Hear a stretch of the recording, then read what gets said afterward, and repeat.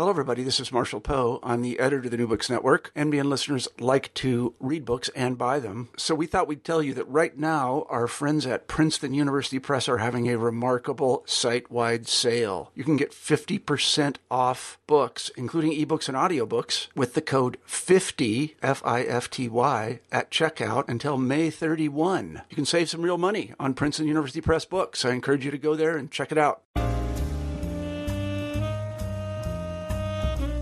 Hello and welcome to the New Books Network's African American Studies channel. I'm your host, James Stansel, and today I have a great interview with Elizabeth Reich. Elizabeth Reich, she's the author of a book, Militant Visions, Black Soldiers, Internationalism, and the Transformation of American Cinema. Dr. Reich. Hello and welcome to the New Books Network's African American Studies channel. I'm your host, James Stansel, and today I have a great interview with Elizabeth Reich. Elizabeth Reich, she's the author of a book, Militant Visions, Black Soldiers, Internationalism, and the Transformation of American Cinema. Dr. Reich is a professor at Connecticut College. I really enjoyed my interview with her. Her book is about World War II up through the Vietnam War and the portrayal of African-American soldiers in cinema. I think you're really going to enjoy this. We had a good time in our interview, so if you're interested in African-American history, film studies, or military history, definitely check out this podcast. And here we go. Enjoy yourself. Hello, everyone, and welcome to the New Books Network. I'm James Stansel, the host of the African American Studies channel. Today we'll be talking to Dr. Reich. Dr. Reich is an outstanding, well-known film studies scholar, and she is going to be talking today about her book, Militant Visions, Black Soldiers, Internationalism, and the Transformation of American Cinema. So you have a great treat today in front of you. All right. Would you be willing to introduce yourself to the audience? Sure. Elizabeth Reich, and I'm the author of Militant Visions, and I'm really happy to be here today. Thank you so much for having me. Thank you for taking the time to speak with me today. I know we've had some challenges connecting with each other, but now we're going to make it happen and make it work. Would you mind just maybe telling us a little bit about yourself? Okay. And your background? Yeah, absolutely. I grew up in Boston and spent my whole childhood there. I moved to New York City for college and took a little time off in the middle to make a film, made a documentary about queer youth group, the first queer youth group in the country. Yeah, and I worked at a couple of nonprofits, primarily with young people in the city. And I did that for a couple years, and then I decided I wanted to go back to school, finish up my degree so I could teach.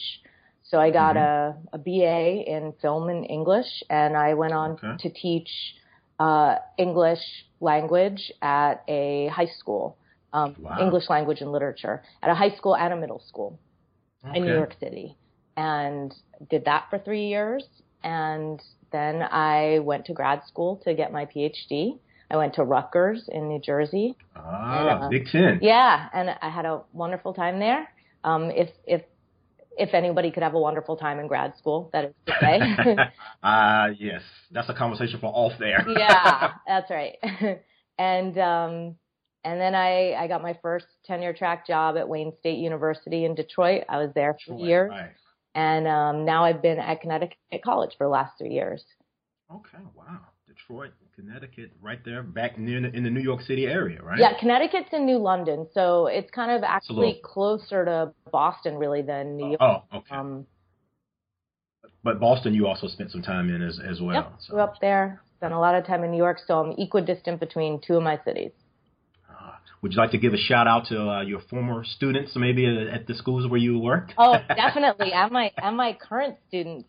At Con and at Wayne State, they've really have been instrumental in helping me get this book done, because it's in teaching that at least I have my best thoughts. So right, I understand. Yeah, and we do it for them.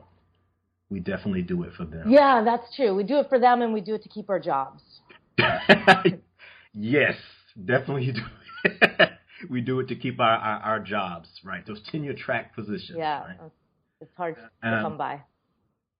And you mentioned, your students were, inspirational for you and such. Did you have a mentor that you would like to maybe mention? I have had so many. I am blessed because I've had so many wonderful mentors. I think the reason that at every stage I've wanted to teach or work with young people is because of the really amazing mentoring I've had. Right. I think that the person I'd want to name is my 8th grade English teacher, Carol Strasburger. Okay. She's somebody. Strasburger. Yeah, Carol. If you sit in her class and you really think that you might be able to do anything. We'll have to send her a copy of this podcast. Okay, absolutely. Yeah, she'll be pleased to hear it. She's still in the Boston area and. Awesome. And one of her former students has made good. Yes, I made good. Absolutely. Now, I don't know if she would have thought that you would be writing about African American soldiers. Maybe she would have. But that's the subject of the book we're going to talk about today. Yeah. My guess is she wouldn't have guessed that. So the subtitle is Black Soldiers, Internationalism, and the Transformation of American Cinema. Can you just kind of give our listeners maybe a brief overview of what your book is all about? Sure. So Militant Visions offers a new history of the cinema from World War II through the end of the Vietnam War. Right. And it does that by identifying an understudied cinematic figure, the Black soldier. Okay. Right. And in the book, I argue that this figure's transformation across what is essentially a long civil rights period was fundamental to changes not only in U.S. race culture, American culture more broadly, but also U.S. global policies and the cinema itself.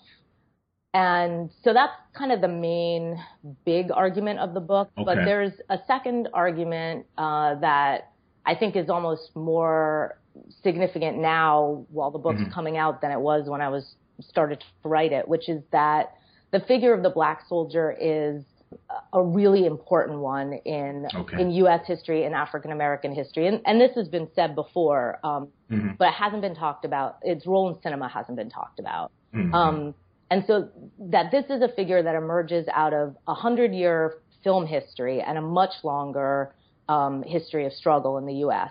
And it's one that really reflects the struggles of African America across wars, but also peacetime, and that it shows the ways in which Black Americans' political identity at home has also been really powerfully shaped by contacts in Europe, in the developing world, in East Asia, and that the soldier's been such an important vehicle for those kinds of transformations back at home.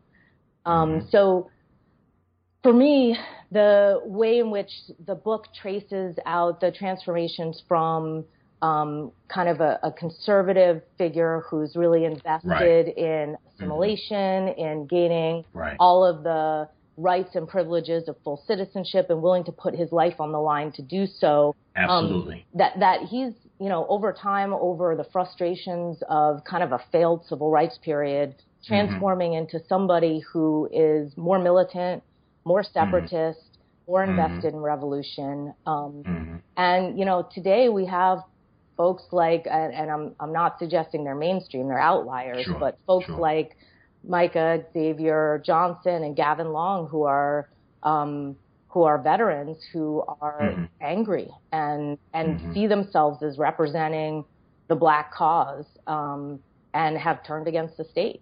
So that's a movement that in some ways we can really trace even in the cinema, where, the 1943 films that are coming out about Black soldiers are also these very conservative films. And then by the 70s, we have characters like Freeman in The Spook Who Sat by the Door, or popular characters like Sweetback and Shaft, who are these Black renegades who are really totally different than the soldier who I argue was, their ancestor. Wow.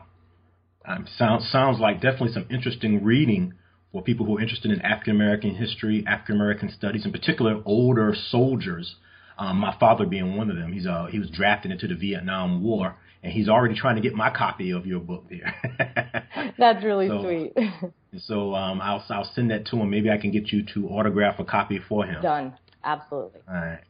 And you mentioned in terms of like a connection to today's world, you mentioned Gavin Long and the other gentleman. Just for clarification purposes, can you just kind of explain why you mentioned them? Sure. And I said, and I'll say it again, they are obviously outliers. They are, really, or were really disturbed, unhappy, angry people. But I think that it's important that we consider them in this history of what has happened to Black soldiers in this country. And, that is not purely a cinematic history, but the way that we can look at it through the cinema, I think, gives us some new insights. And so the history that they're part of, what made me bring them up, is one in which African American men, primarily men, are asked to wear the uniform of the state, represent a country in which they don't have any kind of full participation, right? They're not guaranteed the same safeties. They're not guaranteed the same privileges. So, for instance, in 1943, Black men are over in Europe fighting against fascism, basically fighting against racism in Europe, but yet at home, they're still Jim Crowed. And even in the armed forces, they are, many of them were Black Northerners who were having to serve under white Southern officers. So, I mean, the racial dynamics in the military were just horrible for these men. So there's just like a structuring irony for them in terms of the ways in which they're willing to sacrifice their lives, and yet they're not really living full lives at home. They're maybe living full lives emotionally, but not free lives. Absolutely. So I think that I guess the point that I would make in connecting it up to the present time is this really hasn't ended. Things may be better in the military per se, although if Gavin Long and Micah Johnson are any evidence, perhaps not. But they're certainly not better in our civil society. And the relationship between police and citizen is no better. So we still have soldiers who are going abroad or doing their service and becoming radicalized. Over time. And just for clarification, those two gentlemen that she mentioned were involved with shootings. Right. Yep. One in Dallas, and I believe the other in Baton Rouge, I think. And Louisiana. they both shot. I think it's really important that they both shot representatives of the U.S. government. Of the government, right? And so our listeners. So maybe a few weeks ago, I think, a few weeks to a month ago, several months ago, that these things happened. So I want just to make sure, right? Well, yeah, that's your research. I know you know all about it. Yeah, I just wanted to make sure that folk may know that those were the names that you mentioned are connected to those incidents. Wow. And so again, this is Militant Visions: Black Soldiers, Internationalism, and the Transformation of American Cinema. Great book here by an outstanding professor.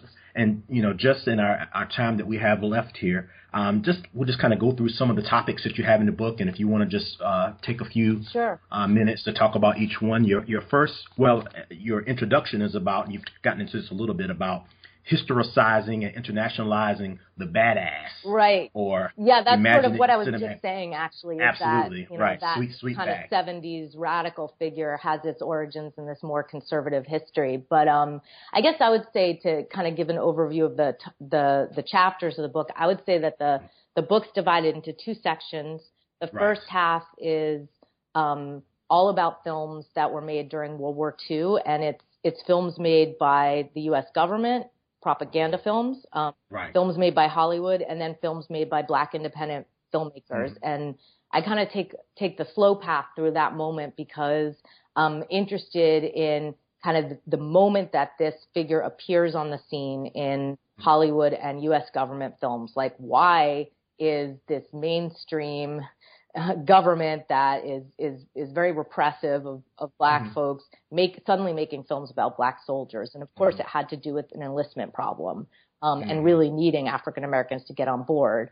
So I look at that really carefully in the way that the figure shifts in these different cinemas, the government cinema, Hollywood, and black independent cinema, and across a couple of genres of filmmaking. And I can say more about that if you want. The second, please do. I'll just say first, though, that the second section moves a little more quickly through the decades of the civil rights movement, the 50s, 60s, and 70s, and kind of traces out more of that transnational or internationalist quality of the black soldier that I was speaking about before, and looks at the ways in which both black cinema itself and the black soldier and the representations of the black soldier were really forged in the midst of a really international moment and sphere. So kind of the argument that I make across that last section is that just as the black soldier and the increasing militancy with which he began to become associated in the 60s and 70s, just as he was really shaped by his experiences abroad, so black American cinema, which we think of as, again, an American cinema, was also really shaped by its transnational and international origins. So like, you know, in chapter 5, I look at films by Melvin Van Peebles, who some of you may know made Sweet Sweetback's Badass Song. That's kind of his famous film. But I look at his earlier film, whose success really led to the opportunity to make Sweetback. And that was a film that was made in France, in French in parts, and which is really inflected by very French and European new wave sensibility. The Story of a Three-Day Pass. Yeah, Story of a Three-Day Pass, exactly. Released as Le Permission in France in 1968. And so that's kind of like a little example of what I think of as a somewhat larger phenomena of black cinema, black art cinema, black independent cinema as really being something that did not just originate in the U.S., but came up in the United States by way of black experiences abroad. And I can tell you, and I saw that film when I was in film school. Oh, yeah. As an undergraduate at UNC Chapel Hill. No kidding. Yeah. That's so really I cool. remember. I didn't know that people show it much. Yeah. Well, I looked into it myself. I checked it out of the library. Got it. Yeah. Because I was at one point I wanted to be a Melvin Van Peebles type, myself. So I was looking at and I'm a 70s person, so I'm very familiar with that film. So when I saw that you were talking about that, I was like, yes. Yeah, it seems on the face of it like this very sweet story about a black soldier black American soldier stationed in France, falls in love with a white woman. They have sex. He gets caught. He gets demoted. But really, if you read it more carefully, I think it tells us a lot about, not just the anger and frustration that black Americans were feeling, but also about the way in which U.S. hegemony, like in the form of the military, follows this guy wherever he goes. Like, there is no space outside of America. There is no space outside of American racial mores. There is no space outside of that uniform that he should be proud to wear, but is instead really repressed and suppressed by wearing. So, this effort on his part to be part of the United States and participate in theoretically helping others through his service is in fact an experience that wounds him in many ways, from preventing, a love relationship he wants to have to really just hurting his soul and leaving him in a very angry place.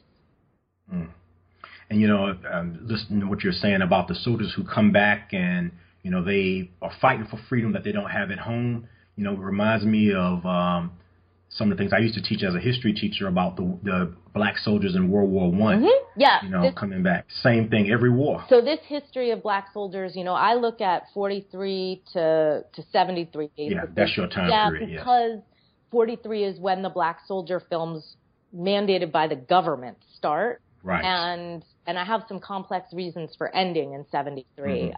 But mostly it has to do with the end of the Vietnam War. But the World War I history and an older history, in fact, is really important. I mean, there have been black soldiers both serving the United States and turning against the state since the Revolutionary War, well documented.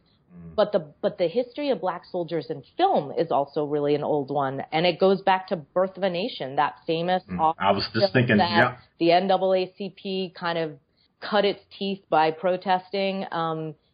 That was a film that starred this man in blackface, this white man playing Gus, who is this, kind of rapist northern black soldier. And he is like the thing that puts in motion the forming of the KKK and this epic history, right?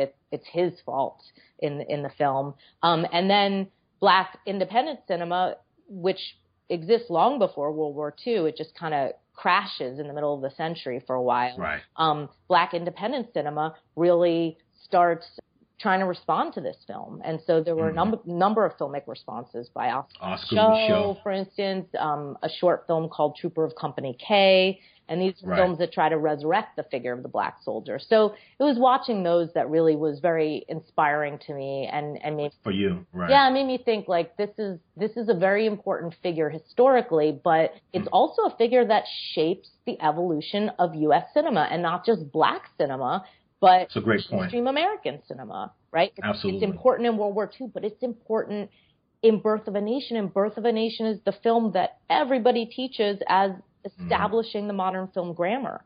So the black soldier and black representation itself is, ironically, fundamental to the way that whites see themselves. Well, there's a new Birth of a Nation that I can't we don't want to confuse the two. So maybe that'll be a controversy, but I can't wait to see it.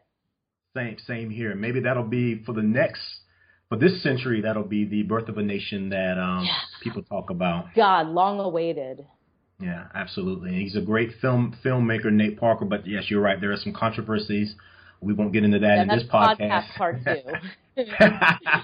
Well, speaking of part 2, it seems like you maybe have some ideals about a part 2 for Militant Visions going back prior to World War II or from Vietnam into today's world. No, I don't think that is where I'm going to go next.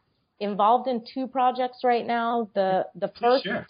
Thanks. The first is a collaborative one. I'm working with Anna Everett and Ryan Kernan, who are both African Americanists as well.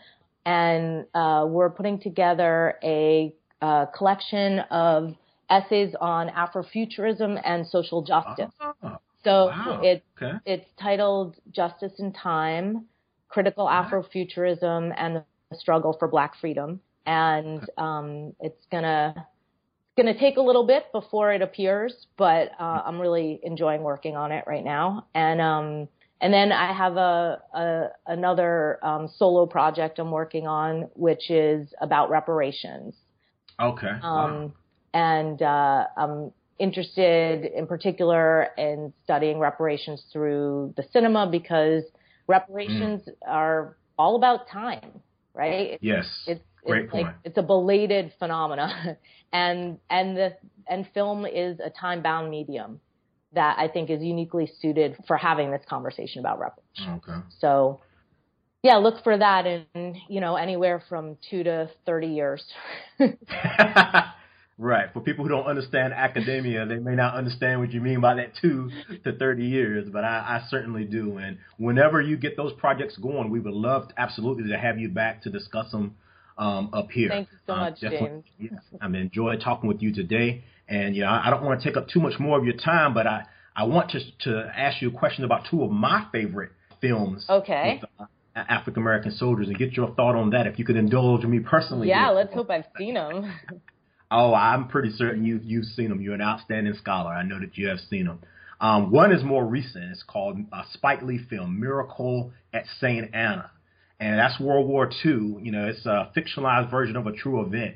Any thoughts from you? Yeah, I write about it in my conclusion, actually, because the last bit of the book, I make this whole argument about why I'm ending in 73 and why the figure of the black soldier that I'd looked at is really no longer in existence.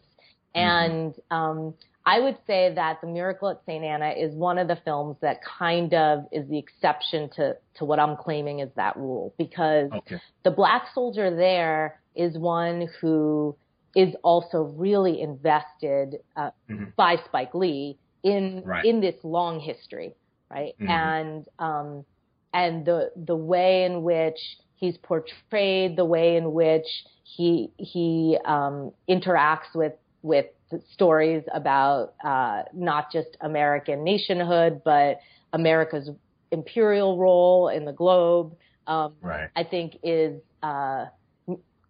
means that he does a similar kind of work to that of the soldiers that I'm looking at in the meat of the book. At the same time, I kind of, I think it's important to say that this film appears after the civil rights movement has ended, right? And failed in many ways. I mean, in a sense, sure. The votes happened, but not a lot else.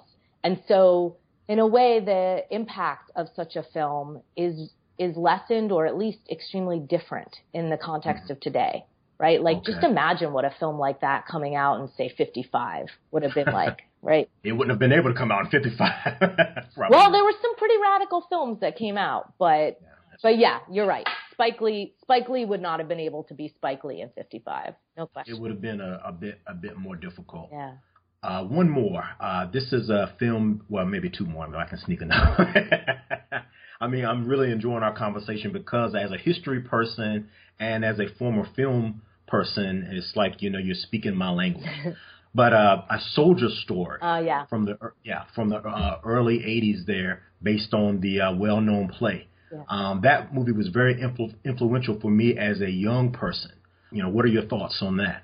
Well, then I'm inclined to say that I loved it, but oh no, you can be critical of it. No, I didn't find it as compelling a film as, like, for instance, Miracle at St. Anna. Okay. I felt like the story it told was, a historically fairly accurate seeming one. The characters were great, it was fully rendered, but for me, it played into is a strong way to put it. Okay. I think that there is a problem that happens with a lot of the films that sort of tell us about the, like, harsh realities of Black life, but end with some kind of catharsis, where in particular, white people can go to the cinema, see that movie, think, geez, things used to be tough, or even things are still tough today, but in the case of A Soldier Story, it's set in the past, right? Things are tough, but the personal connections or the happy ending or the catharsis that the film allows me to feel kind of wins out. And so at the end of the day, I can leave this problem where I found it, in the movie theater. That's a great point. And the films I'm looking at in Militant Visions, one of the arguments I make is that they really have within them some kind of didactic effort on part of the directors or the actors. I mean, that there are really people involved in the projects who are trying to influence the audiences and influence them in ways that might produce action. Okay. That's a great point. I'm glad I asked you about it. Now I have a different way to look at that film. And I won't say how young, but I was a younger person then, so I think it was nice. It's a good film. Yeah.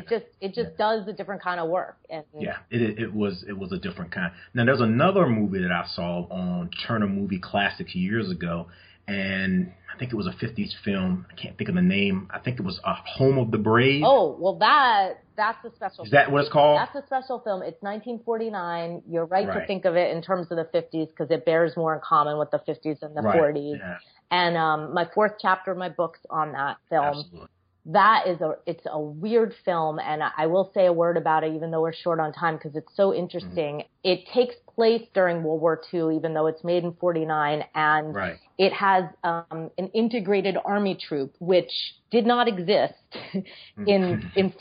not yet. No, it did not exist during World War II. So it anachronistically integrates the military, and I think that the reason it does so, and it tells the story of a really ill, hysterically paralyzed soldier who believes that racism is what has made him sick. And an Army psychiatrist eventually convinces him that that's not the problem. The problem is just generalized war trauma. And he walks again and everything's fine.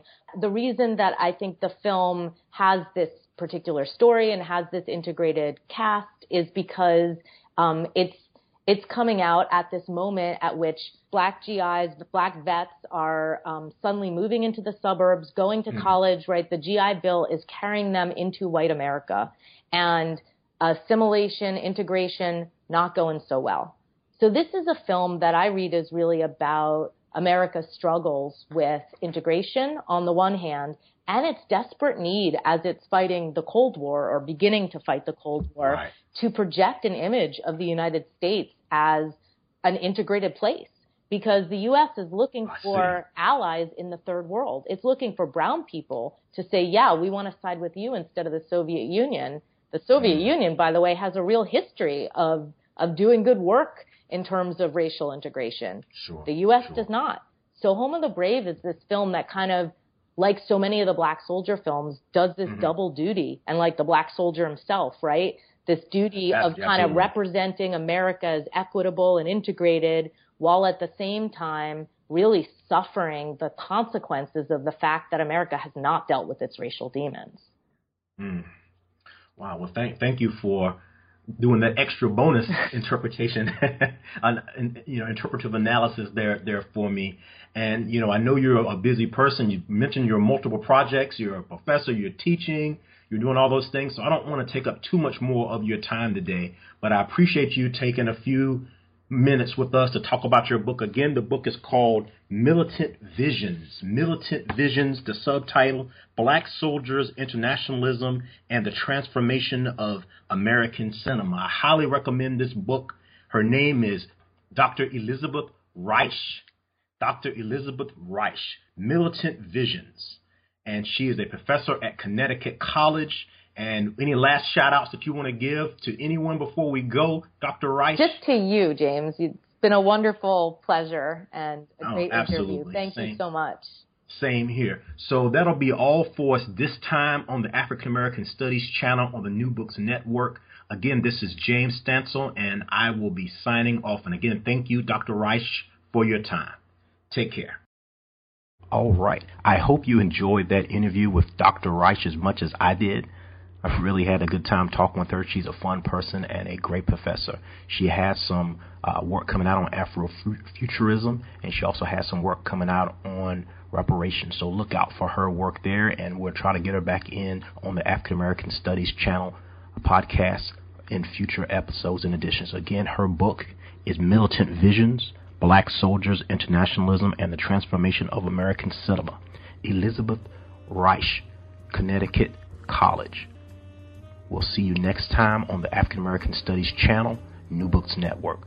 Again, this is James Stansel. Take care. Have a nice day.